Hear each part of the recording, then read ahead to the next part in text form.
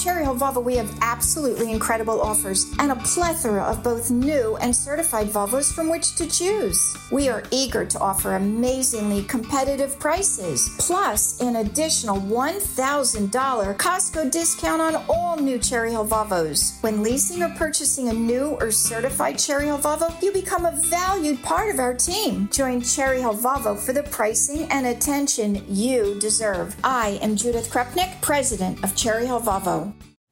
Call from mom. Answer it. Call silenced.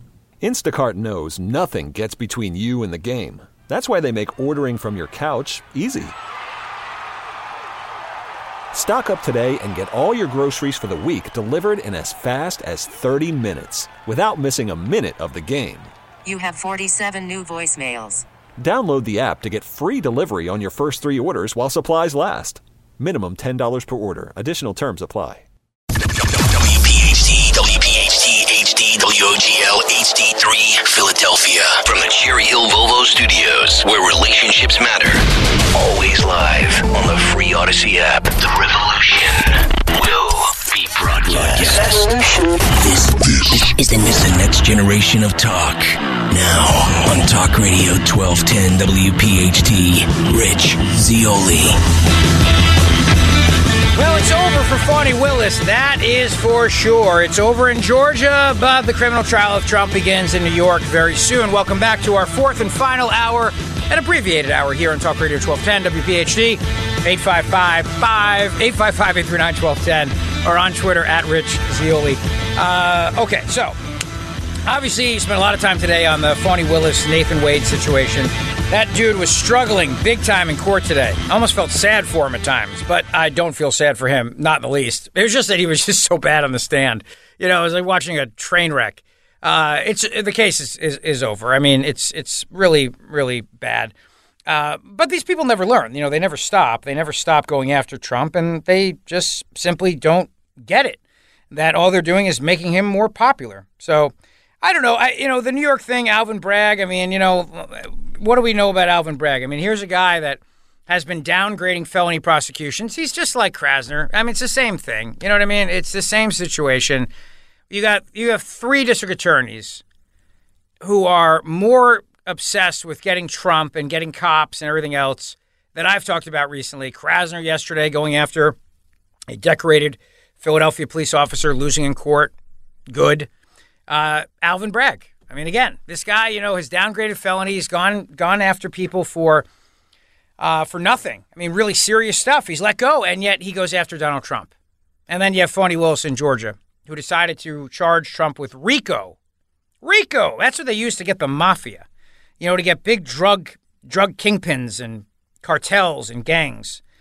And it's going to be over. But I don't know, Putin may not be happy if Trump wins, at least according to a story from Politico. He said Biden would be better for Russia as president than Trump. He said Biden is a more experienced, predictable person. He is a politician of the old school. But we will work with any leader of the United States who is trusted by the American people, Putin said in an interview on broadcast Russia One TV when asked to choose between the two. Now, obviously, the left is going to say, well, of course he's going to say that because Trump works for him. The thing about it, though, of course, is that when Trump was president, Putin never invaded Ukraine. And as president of the United States, Putin invaded Ukraine when, Joe Biden's there. So obviously he's happy with Joe Biden. And you think he's worried about all the money that Joe Biden's sending to Ukraine? No. All it's going to do is delay the war. But as we told you yesterday, Russia is not going to be defeated. So the only way you're going to defeat Russia is if the United States decides to actually use forces against Russia in Ukraine. And Joe Biden's not going to do that. Donald Trump's not going to need to do that. So, yeah, of course, Vladimir Putin wants Joe Biden in there. It makes sense. He wanted Joe Biden in 2020. He knew that if Joe Biden became president, he would roll into Ukraine. And he did. Just like when Obama was president, he rolled into Crimea. So, the media can spin this however they want. But the reality is that Putin knows full well that as long as Joe Biden's there, the war is going to continue because Ukraine's going to keep getting money. And I don't know, Putin's doing just fine, financially speaking, just fine. Russia is selling their natural gas to all these countries in Europe that are so apparently afraid of him wiping out Europe that they're still buying his natural gas. Explain that to me.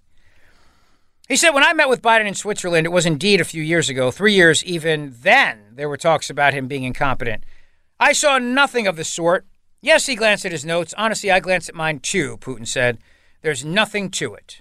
Putin said he is less concerned with his U.S. counterpart's health than with Washington's political position, which he said was extremely harmful and erroneous. Trump and Biden's other Republican opponents have seized on the president's mental abilities to argue he's not fit, blah, blah, blah, blah, blah, blah, blah, blah, blah. White House spokesperson Andrew Bates said Mr. Putin should stay out of America's elections. Well, he didn't because the Hillary Clinton campaign colluded with Russia and the Obama administration colluded with Russia to create a false narrative of Russian collusion against Donald Trump. So, and the U.S. government is looking to unload yachts. And if you got some money, I'm just saying, you get a nice yacht.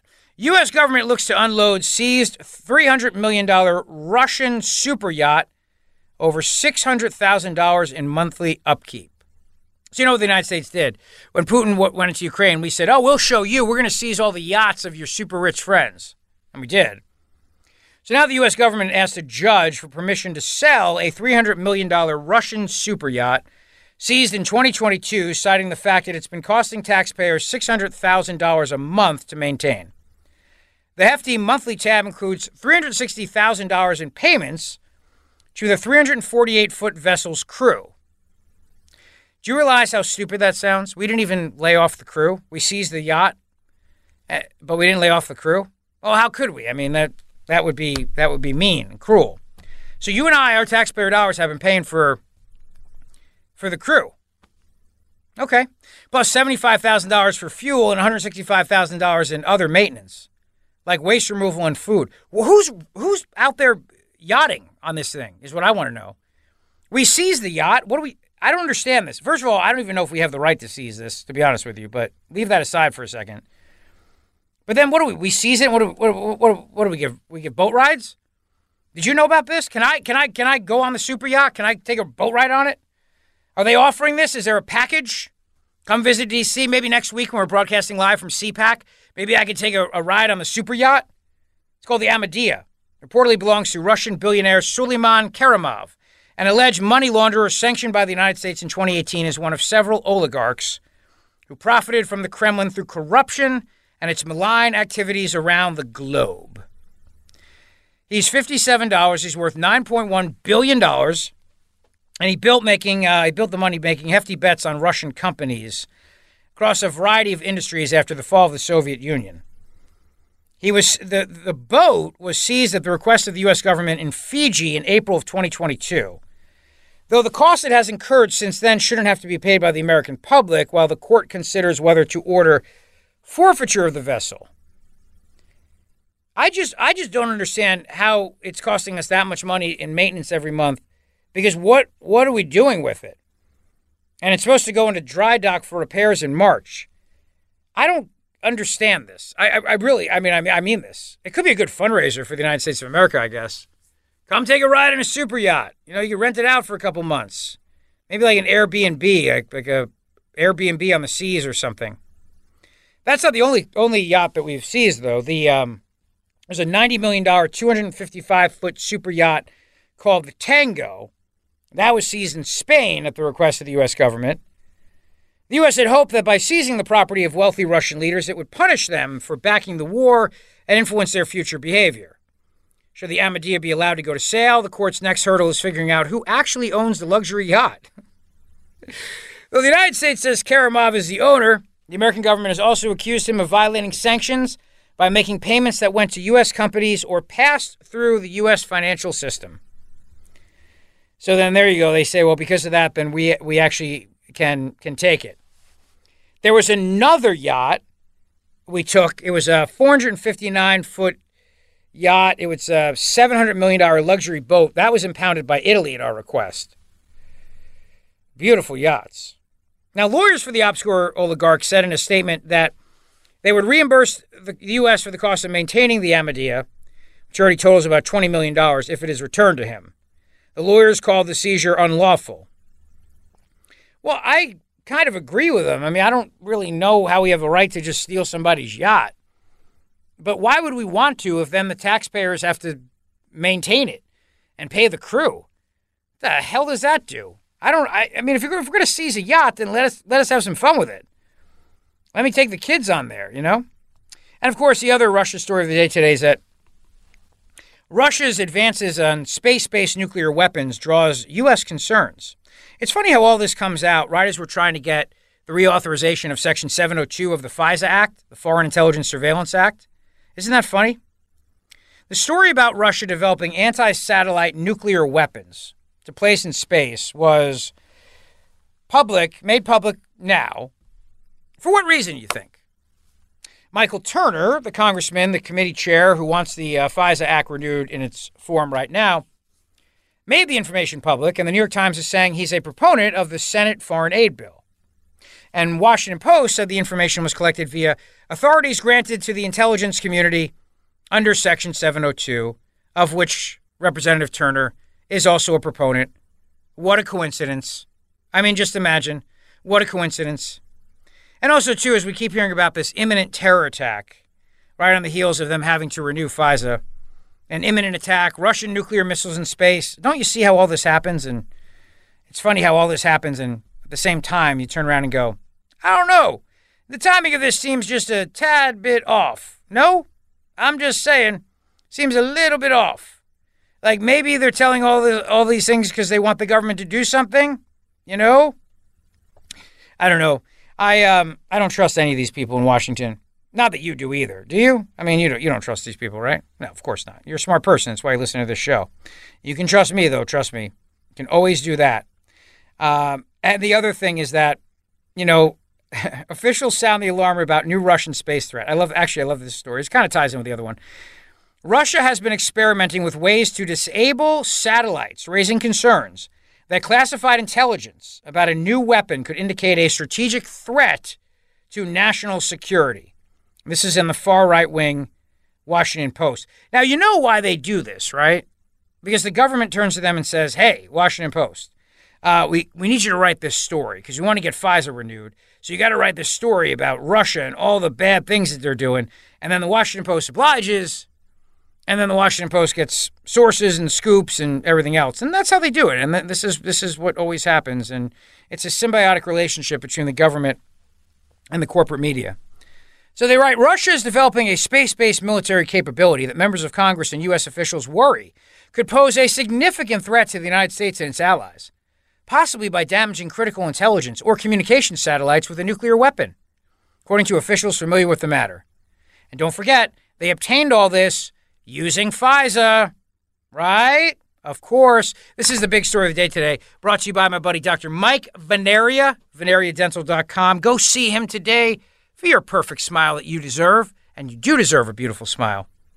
The precise nature of the system was unclear. One person referred to it as a new Russian space threat capability.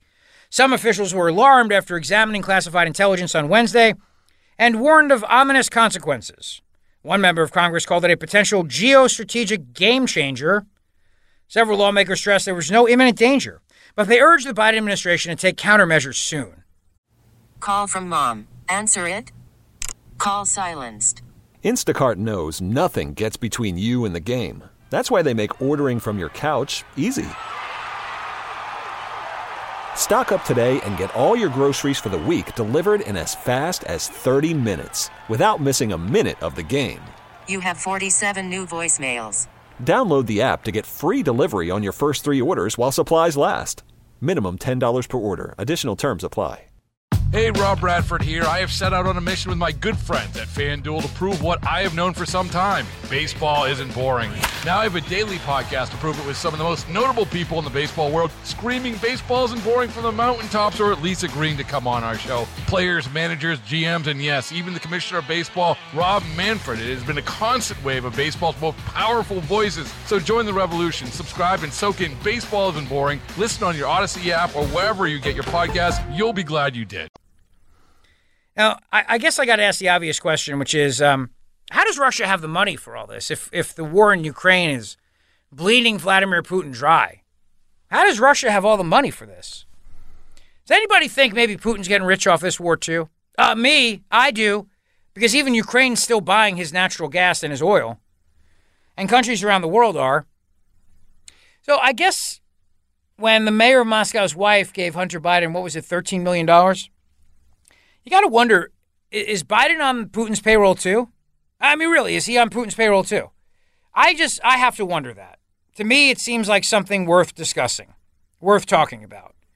I would like to know if Vladimir Putin and Joe Biden have a cozy relationship.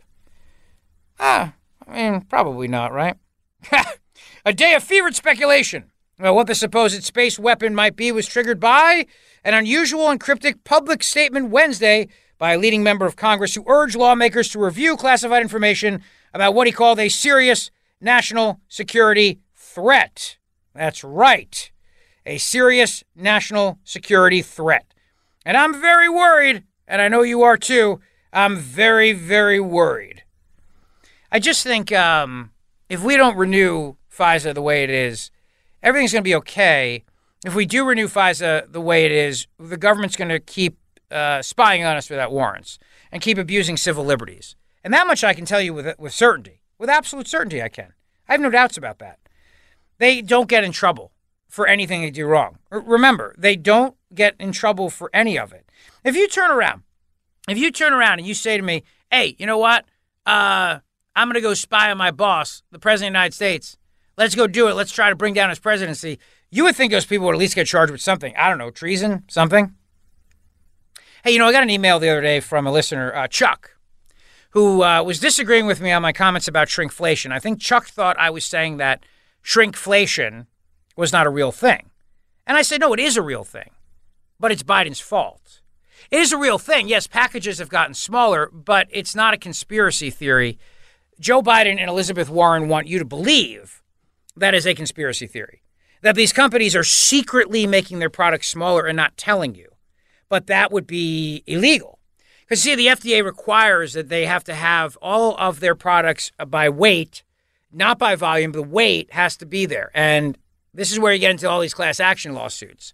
They fill the bags up with nitrogen, which is weightless, but that's why they look puffy, on the store shelves. But no, shrinkflation is absolutely real. The thing is, it's just Joe Biden's fault. He's trying to deflect and blame the companies for doing this, but as Veronique de Rouget points out at Reason.com, shrinkflation is real. It happens when companies reduce the size or quantity of their products while maintaining the same sticker price, effectively raising the real price. In this case, Biden points a finger at the snack food and sports drink industries as the two main culprits. Have you noticed that your Gatorade bottle has gotten a little smaller? Does your bag of chips seem to be filled with more air than ever? It's probably not your imagination. Still, Biden's complaint would be funny if it wasn't so sad. See, shrinkflation is absolutely very, very real. But the wave of shrinkflation came in response to the rise in inflation the country experienced starting in 2021. In fact, she writes, I am baffled that the president would make such a big deal out of this now.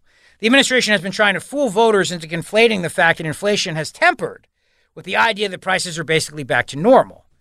That's not the case, of course. Inflation has declined, but the price of food is up by 20% on average since February 2021. Chicken and bread are up 25%, and rents are still mightily elevated. These higher prices explain why voters continue to express plenty of frustration about the economy despite low unemployment, positive economic growth, and rising wages. Shrinkflation is real. It is absolutely a product of inflation. It's not a conspiracy theory. It's nothing that they're hiding. And it's something that we can blame Joe Biden for. And I'm sorry, it's not just the Fed raising interest rates, Johnny. It is also the fact that when Joe Biden got in there, he immediately spent $2.2 trillion on nonsense. And he also, when he got in there, decided to go after the oil and natural gas industry, which, of course, has caused the price of goods to go up as well as energy prices have gone up. So all these things together prove to you that inflation is very real and inflation is Joe Biden's fault. Shrinkflation is just a way that companies are trying to keep their prices kind of the same. But it's not a conspiracy theory. They're not trying to fool you. They're just trying to keep prices level. And yeah, you can blame them and make them the bad guy, but I think the anger should really be directed at, I don't know, the guy who's in charge of the country, who's been running this country into the freaking ground, who's been driving the economy into the ground with his reckless spending. Even the Inflation Reduction Act, which we know is just nothing more than a gigantic climate change scam. All of these things have had a big effect on inflation. A huge impact. I think Washington spending, you cannot rule out the effect it has on inflation. Yes, the Fed acted too late. The Fed was printing money. Yes, the Fed is at fault. I don't want you to think I'm not blaming the Fed. They have a huge role to play in all this. Of course they do. But it'd be foolish to just blame the Fed and to not also include the reckless spending of this administration. So I'm just pointing that out. Yeah, thank you to, before the show today, Newman Price had made a little graphic. Early dismissal of the show. 3 to blank p.m. as we are about to turn it over to basketball, but it's all right. Like I said, I'm on dad duty tonight, so I got to help out my father-in-law with the kids, and I made meatballs today. Spaghetti and meatballs. Would you like to hear my meatball recipe? No? You don't want to hear that? That was an old thing. Remember that? Was it Michael Savage? Yeah, Savage gave out his meatball recipe, and Levin killed him on the air for that, for boring everybody with his meatball recipe. That was when he took over in New York years ago and pushed Michael Savage out and surpassed him. Of course, the great one, Mark Levin, would normally be heard right after the show today, but he's not going to be heard either because we have Temple basketball. So it's all right. Don't worry about it. Come on. You know and I know it's all good. It's fine. Oh, and the other thing, too, is that the whole issue about NATO and Trump, just to kind of bring it back to Russia, Trump had a point about NATO free riding off American defense. J.D. Ticcioli at Reason.com had a piece on this. He said, it's true. The United States pays too much of the tab for all these other countries and their security. It pays way too much of Europe's defense bill, even as the United States of America is going broke. And he says, European politicians are indignant that former and possibly future U.S. President Donald Trump threatened to deny protections to NATO allies that didn't meet their defense spending obligations. Worse, he said he'd encourage Russia to do its worst if they didn't pay up, making the pact sound more like a protection racket than an alliance. But while Trump managed typically to frame the matter in the nastiest way possible, he's right that many European countries free ride on American military might. I don't think he was trying to do it in a nasty way. He just uses hyperbole. He always has, and people have to get that by now. I mean, come on already. And I do equate it to a neighborhood protection racket. I told you that the other day. In my opinion, it is. NATO is. It is when the mafia used to control the neighborhoods, and they would say, hey, nice place you got here. Be a shame if something happened to it. But for a small fee, you could join the neighborhood association organization, and we can make sure nobody steals nothing. We can make sure that the place doesn't go on fire and whatnot. Be a shame. And so you paid up, and that's how it was. I mean, NATO's kind of like that, I guess, right? And if you didn't pay up, you didn't get the protection. I think NATO's exactly like that. I mean, if you're not paying your way, why do we have it then, I guess? And the other point that I've been making over and over this week is if Nikki Haley's correct, and Putin's never invaded a NATO country, but he's gonna go through Ukraine and then start attacking NATO, then what's the point of NATO? Which is it? Is it that we need NATO because Putin's never attacked a NATO country, or NATO's useless because Putin's going to attack NATO the second he wins in Ukraine? Countries have to spend 2% of their gross domestic product on defense. In 2014, only 3 allies met that guideline. The United States accounted for 54% of the allies' combined GDP and 70% of combined defense expenditure. NATO currently has 31 member countries, and the 7 meeting their obligations in the report are the United States, Greece, Lithuania, Poland, the UK, Estonia, Latvia, Germany. But Germany is not spending enough, and neither is France. So British military, which really could use the help, actually, they're not meeting their freight either. So anyway, I'm just saying, it would be nice if the other countries played nice. Wouldn't it be nice? I think so. All right, we'll be back for a full Friday show tomorrow. Next week we'll be live at CPAC. I'm excited for that. Hopefully we'll get some great interviews for you. We'll be there Wednesday, Thursday, Friday next week at the Gaylord Hotel right outside of Washington, D.C. So it'll be fun. It should be good. And I think we're going to be at the epicenter of conservative influence, as this program always is and always will be. Have a great rest of your night tonight. Keep the conversation going on Twitter at Rich Zeoli. Thank you for listening. Hey, Rob Bradford here. I have set out on a mission with my good friends at FanDuel to prove what I have known for some time. Baseball isn't boring. Now I have a daily podcast to prove it with some of the most notable people in the baseball world, screaming baseball isn't boring from the mountaintops, or at least agreeing to come on our show. Players, managers, GMs, and yes, even the commissioner of baseball, Rob Manfred. It has been a constant wave of baseball's most powerful voices. So join the revolution. Subscribe and soak in Baseball Isn't Boring. Listen on your Odyssey app or wherever you get your podcasts. You'll be glad you did.